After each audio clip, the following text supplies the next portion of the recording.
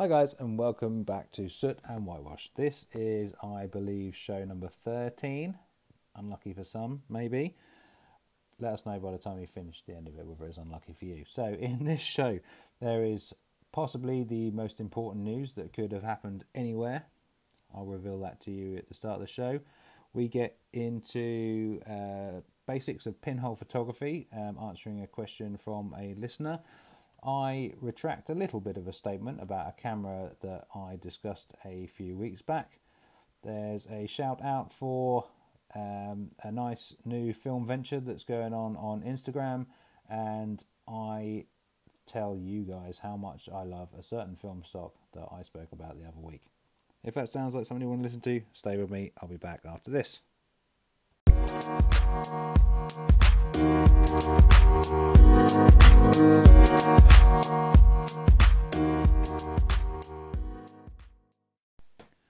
Hey everybody, and welcome back to the show. Seems like a while since I've recorded an episode. I don't think it has. I think it was the last week I recorded a little bit early just to get pushed out while I was away for the weekend. But anyway, let's start with the most important news that could possibly have happened anywhere within the photographic community this week. Dun dun dun dun. My reality so subtle 6x6 F has arrived. Direct from Mr. James Guerin. Thank you, James. Awesome. Came really quickly over from France to the UK. Not quite quick enough for it to arrive in time for me to come away for the weekend, but never mind. More on that later. That's not any fault of James, obviously. I just didn't order it in time. And I certainly don't hold that against him at all. Packaged wonderfully. Arrived in one piece. Not even a dent in the cardboard box. Nicely wrapped up. Even came with a simple get you up and running sheet on how to load it up with 120 film and start making exposures. It's nice and simple. A few features on the camera: 0.15mm precision pinholes, effective aperture of 160 f160 at a 24mm focal length. Have any of you guys used one of these before? I'm so excited to run a film through this one. Regular listeners to both Soot and Whitewash and the Lenses podcast will know that I borrowed one a while back from Mr. Andrew Bartram. Thanks again, Andrew. And I had to have one on my own. It's such a fun, easy to use camera that every single time gave me a fantastic, well, in my opinion, a fantastic image. I had to have one. Absolutely fantastic. So if you haven't seen one of these before, they are, correct me if I'm wrong if you have, like injection molded plastic. Really simple. Just as you know, just a pinhole camera is nothing more than a light tight box with a hole in it, and this is just a bit of a posh one. So you spool your film, slot it in the top, just attach it to your take-up spool, or attach the end of the paper backing to the take-up spool while it's out of the camera, and then you slot it in just sort of in the back. It's fairly self-explanatory. Screw the top on. James has included a bubble level on the top so that you sort of can get your nice sort of straight horizons. It's got etched framing lines on the top and on the side, both sides as well, so that helps you sort of line up your exposures. And it's really as simple as that. You've got two advance knobs on the top, so you can roll it forward. You can also roll it backwards for your intentional double exposures, or if you miss a frame or anything like that. Red window on the back that's covered up nicely with a little sliding window. Tripod socket in the bottom. 52mm thread, filter thread on the front. This is the F model, so it comes with a filter thread. F is presumably for filter. And then just a sliding plastic shutter over the top of it. Magnetic one, I believe it is. Yeah. And that's it. Simple as that. I'd advise you to go and hit Andrew up. Maybe he'll let you borrow his one. Anyway, you're certainly not borrowing mine just yet anyway. So that's it. Most important news in the photographic community is my favourite camera has finally arrived. So going to be out shooting that hopefully fairly soon. Going to take a quick break, and that camera will lead me on to a nice little lead on into an email that I received about Pinhole. So stay with me, I'll be back in just a minute. Okay, so as I said, that should lead me nicely onto an email that I had into the Soot and Whitewash account from Mr. Bruce Fisher. Bruce is on Instagram. He's at Kernow_film photography. I spell that as KERNOW_film photography. He sent in, "Hi Neil, maybe a question for the podcast. What key advice / guidance would you give to someone, brackets, like me lol, beginning a pinhole photography journey? Thinking for me about film speeds, exposure times, understanding and managing reciprocity, etc. But anything else you think might be relevant. Thanks in advance, Bruce Fisher." Now, that's a good question, Bruce. Thank you very much for sending that in. Pinhole, I do know, not being funny, I do know quite a bit about. It's what I predominantly shoot now. And as I said in a previous podcast, I am studying for my master's in photography, and that is all based on pinhole, so I have done quite a bit of research into the topic. So yeah, the basics. How basic do we want to go? So I made a few notes already on what I think might be useful to both Bruce and anyone else that's potentially listening and interested in the subject. So we'll go through them. So pinhole photography is probably the most basic way of recording an image, as it can use nothing more than just a light type box with a small pinhole in it and some form of light sensitive substrate, i.e. your film or maybe your photographic paper, or even a digital sensor if you're doing it digitally. So the light passes through this pinhole, and then a scene. The scene is projected and recorded onto this chosen substrate. Now this light needs to be controlled, so a simple shutter is used to cover the pinhole, and that can be anything from something as simple as just a piece of electrical tape if you're using a homemade pinhole camera, or it could be something much more elaborate, such as the sliding door mechanism on the Reality So Subtle, like I mentioned earlier, or on Todd Schlemmer's Terrapin cameras. And it really is that's pinhole photography at its most basic level. A box and some way of controlling the light that goes in through the hole. But like any other type of photography, pinhole photography makes use of the exposure triangle, so your shutter speed, aperture and your ISO, and the relationship between the three. I'm not going to go into the exposure triangle here. I'm sure that most of you, I imagine, already got a grasp on it. If not, have a quick Google, and there's sort of many interactive demonstrations available that will explain it sort of simply.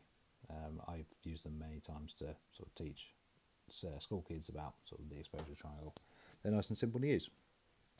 So, in a nutshell, basically your shutter speed is obviously how quickly the shutter is opened and closed, and therefore how much light can reach your film or your substrate, whatever you're using.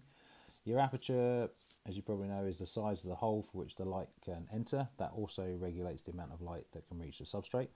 And your ISO is the sensitivity of this substrate, so your photographic film, your paper, or indeed your digital sensor. An analogy that I've used a few times with my students is about aperture. Some people do find aperture a bit sort of tricky to understand. Is to think of it like a bucket of water with a hose. So if you were to fill your bucket of water with a hose pipe, just a standard common or garden hose pipe, you'll fill it slowly due to the small diameter of the pipe. And you can look at the water in the pipe as like time. So the longer the time, look at the water like light. So the longer the time, the longer the shutter speed. If you were to fill that same bucket with something like a fire hose, you'll fill it quickly. It's got a wider diameter on the pipe. More water can pass through, fills it quicker. So you get quicker shutter speed, quicker time with more light. As a pinhole has a very small aperture, therefore you need a much more light. Sorry, the pinhole has a very small aperture, so the amount of time required to let through the appropriate amount of light is extended. So that's why pinhole is sort of a go-to for like long exposures, isn't it? So anyway, rambling on. A good place to start, I reckon, to learn the basics would, in my opinion, be an SLR with a pinhole set into the body cap. So I spoke with Corey Cannon of the Lenses podcast maybe a month or so back, about doing just this. It's a really simple technique, and it allows you to sort of try pinhole at very minimal cost. A few quid, a couple of buck maybe for a body cap if you haven't already got one for your SLR, or you just don't want to sacrifice the existing one. Literally, I've done it where you just drill maybe a 10mm hole in the body cap, and then you mount a pinhole into that hole. Do it nicely as you like, or just do it with gaffer tape. I've ended up gaffer taping the James Guerin's Reality So Subtle pinholes. He sells them separately. You can buy them separately. I've sort of fixed them inside the body cap. Works absolutely perfectly. Or if you don't want to go, if you really want to go old school, bit of just tin foil with a small hole punched into it will work just the same. Just remember that the more accurate and smooth the edges of the pinhole are that you're making, so if you're making it, make it well, the sharper your image should be. There's many mathematical equations available on that subject. I have studied them extensively, but they're not for, you don't really need to know that for beginning. I'm not going to go into that here. So yeah, using an SLR, it allows you to obviously use commercially available 35mm film like you would normally, so therefore you've got the same great choice of film speeds. You can then choose your colour neg, your black and white, your slide film. All of that standard stuff is still available to you, even if you're just using pinhole. Your wind on will get your frames spaced evenly, so they'll space just like you were using a normal lensed camera. And as it's 35mm, it's still the same easy process to get it sort of developed, processed and scanned, whether you sort of choose to do that yourself or you send it out. It's all exactly the same. I found as well that you can mix it up. Obviously, you can take off your pinhole body cap halfway through a roll, and you can put your lens back on, so you can mix up. Sometimes shoot pinhole, sometimes shoot sort of lensed photography. You don't have to commit yourself to a whole roll. So, just my opinion on that. What are we going next? I would recommend using slow film. Part of the draw of pinhole to me is the sort of long exposure times. I normally use FP4, which is ISO 125. Acros, which my stock is now dwindling, that's ISO 100, so sort of slow films. You can obviously get slower, and I've shot slower, but those are my two sort of normal go-tos. That and Delta 100 as well. So you're going to be using long exposures anyway, so you may as well use a finer film, and they might extend your exposure a little bit longer. That's really your call on what you want to do, unless obviously you want grain, in which case use a faster grainier film, I suppose. Yeah, talking of faster films, I know that the aforementioned Andrew Bartram, he recently made some beautiful exposures. I forget on what camera, but on using Ilford Delta 3200. So it's perfectly doable. It's perfectly possible. It's just a matter of whether you like the aesthetic of the grain, I suppose. Just remember that your minimum shutter speed is regulated by the amount of time you can physically open and close your camera's shutter. So if you are using an SLR and it will have your selectable shutter speeds on it, presumably, you might get lucky that 125th of a second with a really fast film is what you want, or a 60th or a 30th or whatever you can dial in. But chances are you'll probably be using bulb mode. Excuse me. So you'll have to just remember, as quickly as you can open and close the shutter, that's the sort of minimum shutter speed that you can get. So I suppose if the idea of 35mm doesn't interest you, there's no reason you couldn't do the same with like a medium format SLR. The Veronica ETRS springs to mind simply because I have one. Works in the same way. Could you do it with a Hasselblad? Presumably. A camera that has a body cap, presumably you could do it on a body cap and bulb mode, I guess. Or you could really go simple and old school and make your own. As I said, it can be as simple as just a box with a pinhole on one end, and you can put a piece of darkroom paper in it. Just a little bit of tape on the shutter, tape it all up, you've got yourself a one-shot pinhole camera. Yeah, just with regards to that, remember that, excuse me, if you're using darkroom paper, you need to load it under red light. You'll also need the chemicals to process it, again, under red light. So ideally you'll have a full darkroom set up, or at least an area that you can convert into a temporary darkroom. So you need to remember that. Also remember as well, you won't have, if you're making one, chances are you won't have a tripod socket. If it's just a shoebox or something, it might be quite light, so longer exposures, you may well need to hold it down, weight it down with something. At the other end of the spectrum, there are many commercially available cameras available.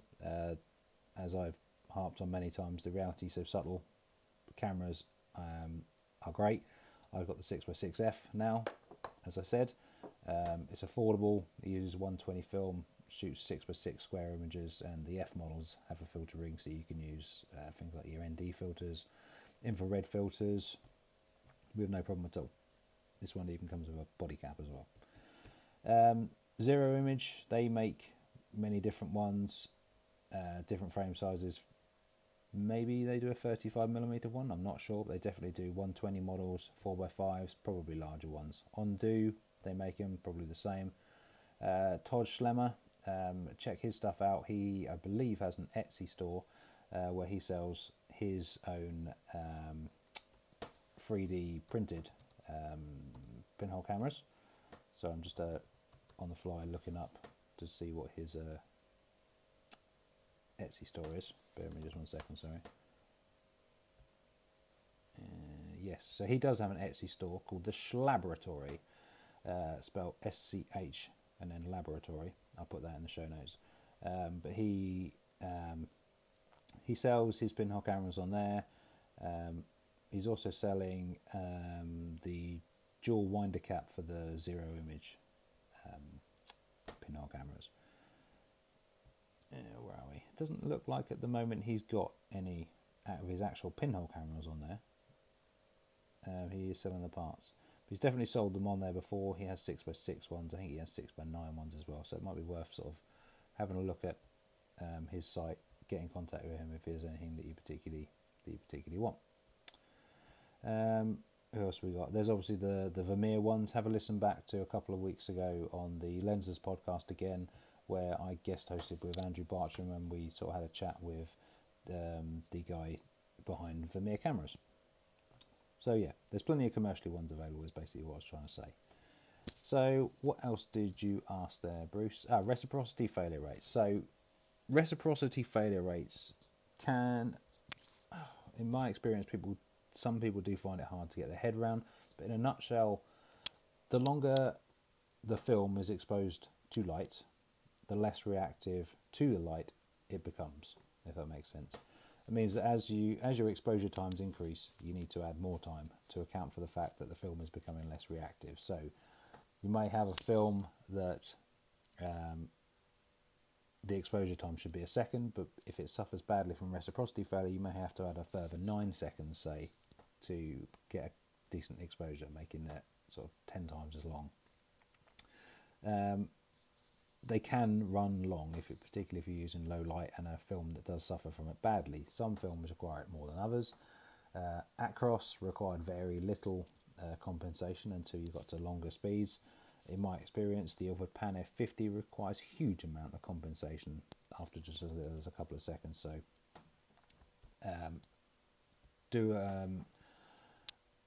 hit me up if you like. I can give you curves and rates and times, but the simplest way of doing it, and these figures are directly from Zero themselves, basically if you've got a 2 to 4 second exposure, multiply the indicated time by 2.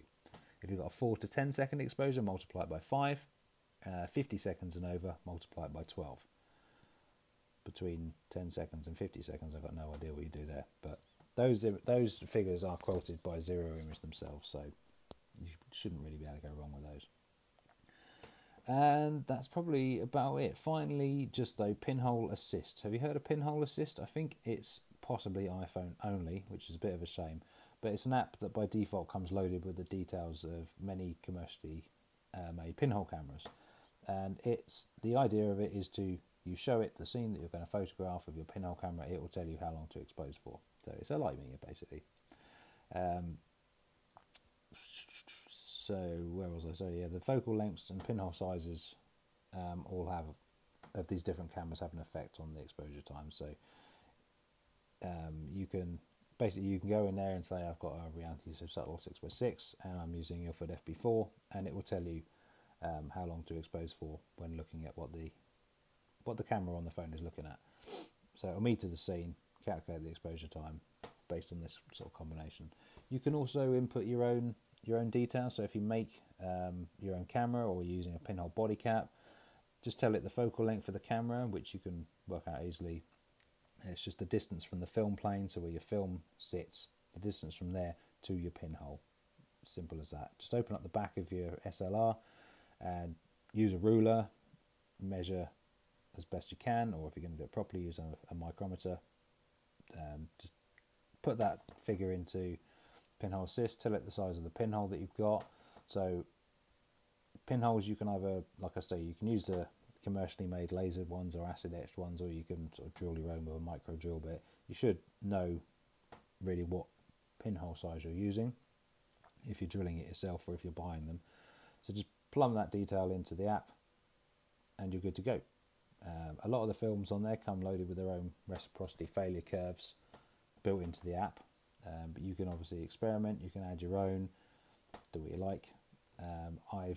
I do this, but it is a bit more sort of in depth than what I need to get into it for sort of beginners.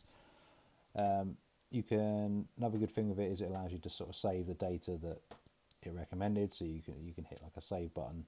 I think you might be able to take notes in it, but I tend to use a notebook for that. Shout out to Mike Padgett's photo memo books for those.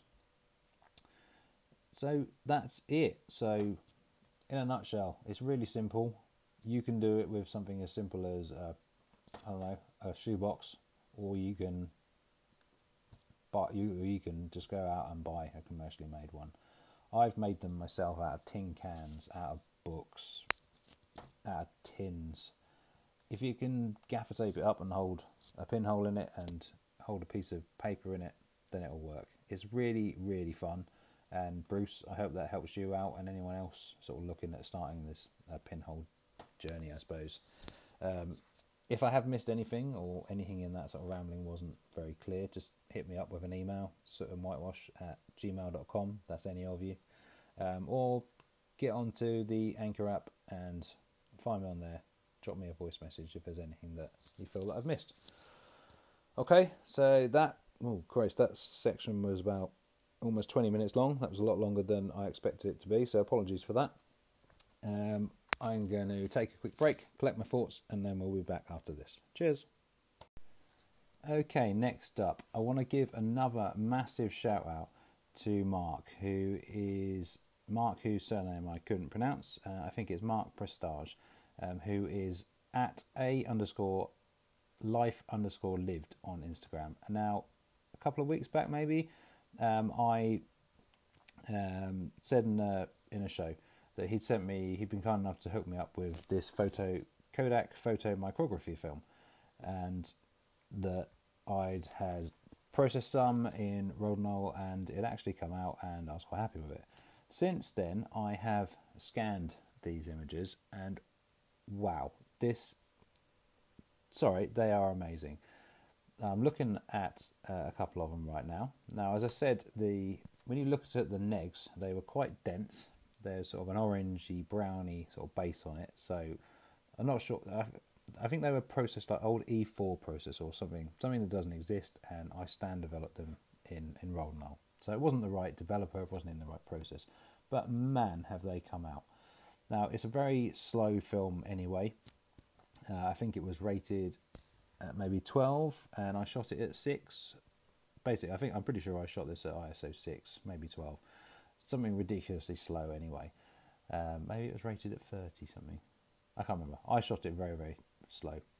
So handheld, even on a nice sort of bright day, it was still sort of 60th of a second at sort of minimum.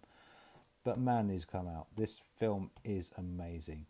The blacks are black, the whites are white, and the contrast in it. This is the film I've been looking for. It's absolutely incredible.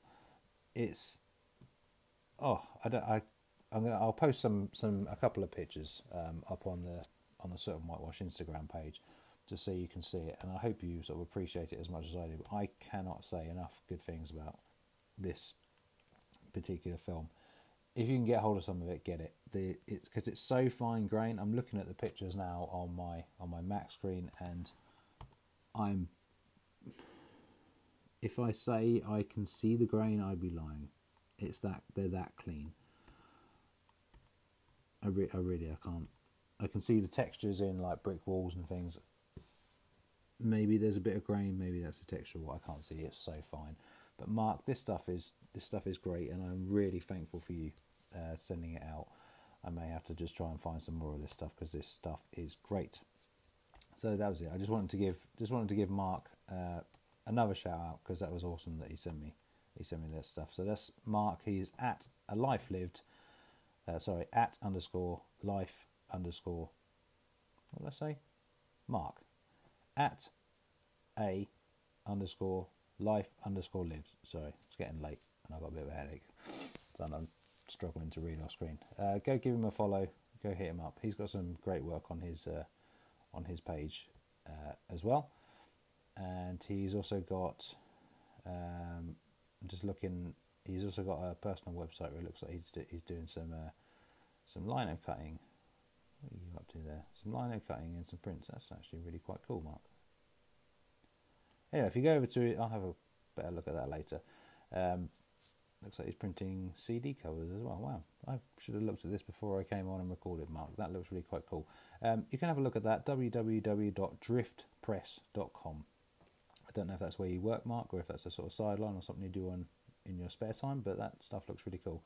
Go and hit that up, everyone. That's okay. So just finally in this episode, I'm just going to give another shout out. This time to an Instagram account called Hip Shoot Film. HIP Shoot Film, all one word. Now, this account is run by a chap called Ben. Sorry, Ben, I don't know your surname. But he contacted me the other day just to have a little request about asking whether I'd spread the word on a little venture that he's set up. So this venture is called the Film Stock Swap. And from what I have read of it, it sounds like a really cool idea.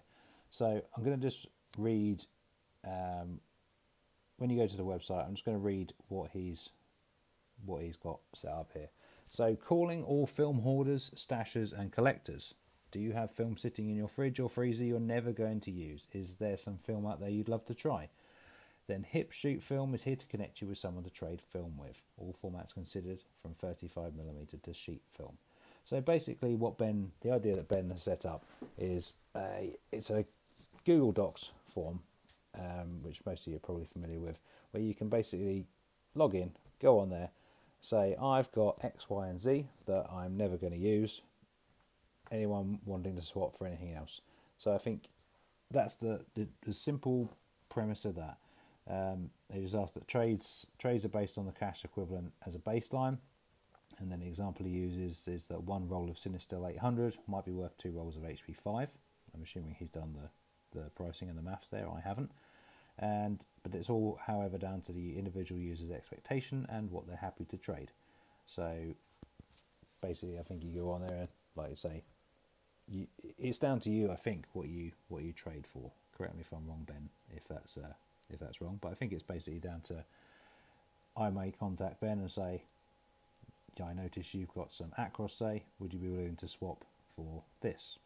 It's up to him then to say yes or no. That's the premise that I get. So they just, what does he say on here? All films should be stored well in either a fridge, freezer or equivalent, basically so that whoever you are sending to has some sort of assurance that they're going to be getting a decent roll of film out of it. That's only polite, that's only a decent thing to do. You might keep it outside in a cold garage if you live in a cold country, but trades work on the community being honest and ensuring only stock that has been looked after has been traded. So there you go, you've got some sort of, I know that I'm going to get a decent roll of film and not get fobbed off with something rubbish, basically. And they ask for just that film be kept sealed and dry, understandable. And it says once a trade is matched with someone, you'll be contacted to open discussions to ensure you get a deal that you're happy with. So yeah, like I say, I assume that means any sort of final deals, any final swaps are down between you and the person you're paired with. They would like a photo of the film that you are looking to trade. Makes sense, I guess. Prove that you've got it, prove that it's in the sort of condition that they expect it to be.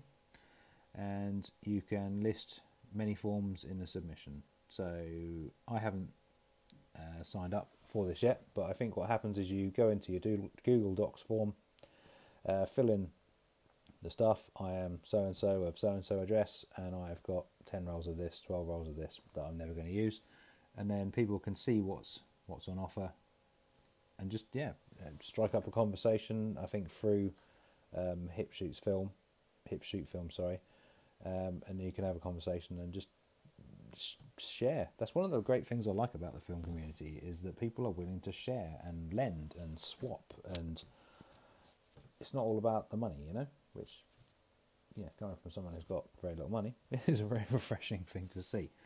So, there you go, Ben. Film Stock Swap. It's got a very long-winded, I don't know if it's actually got a website.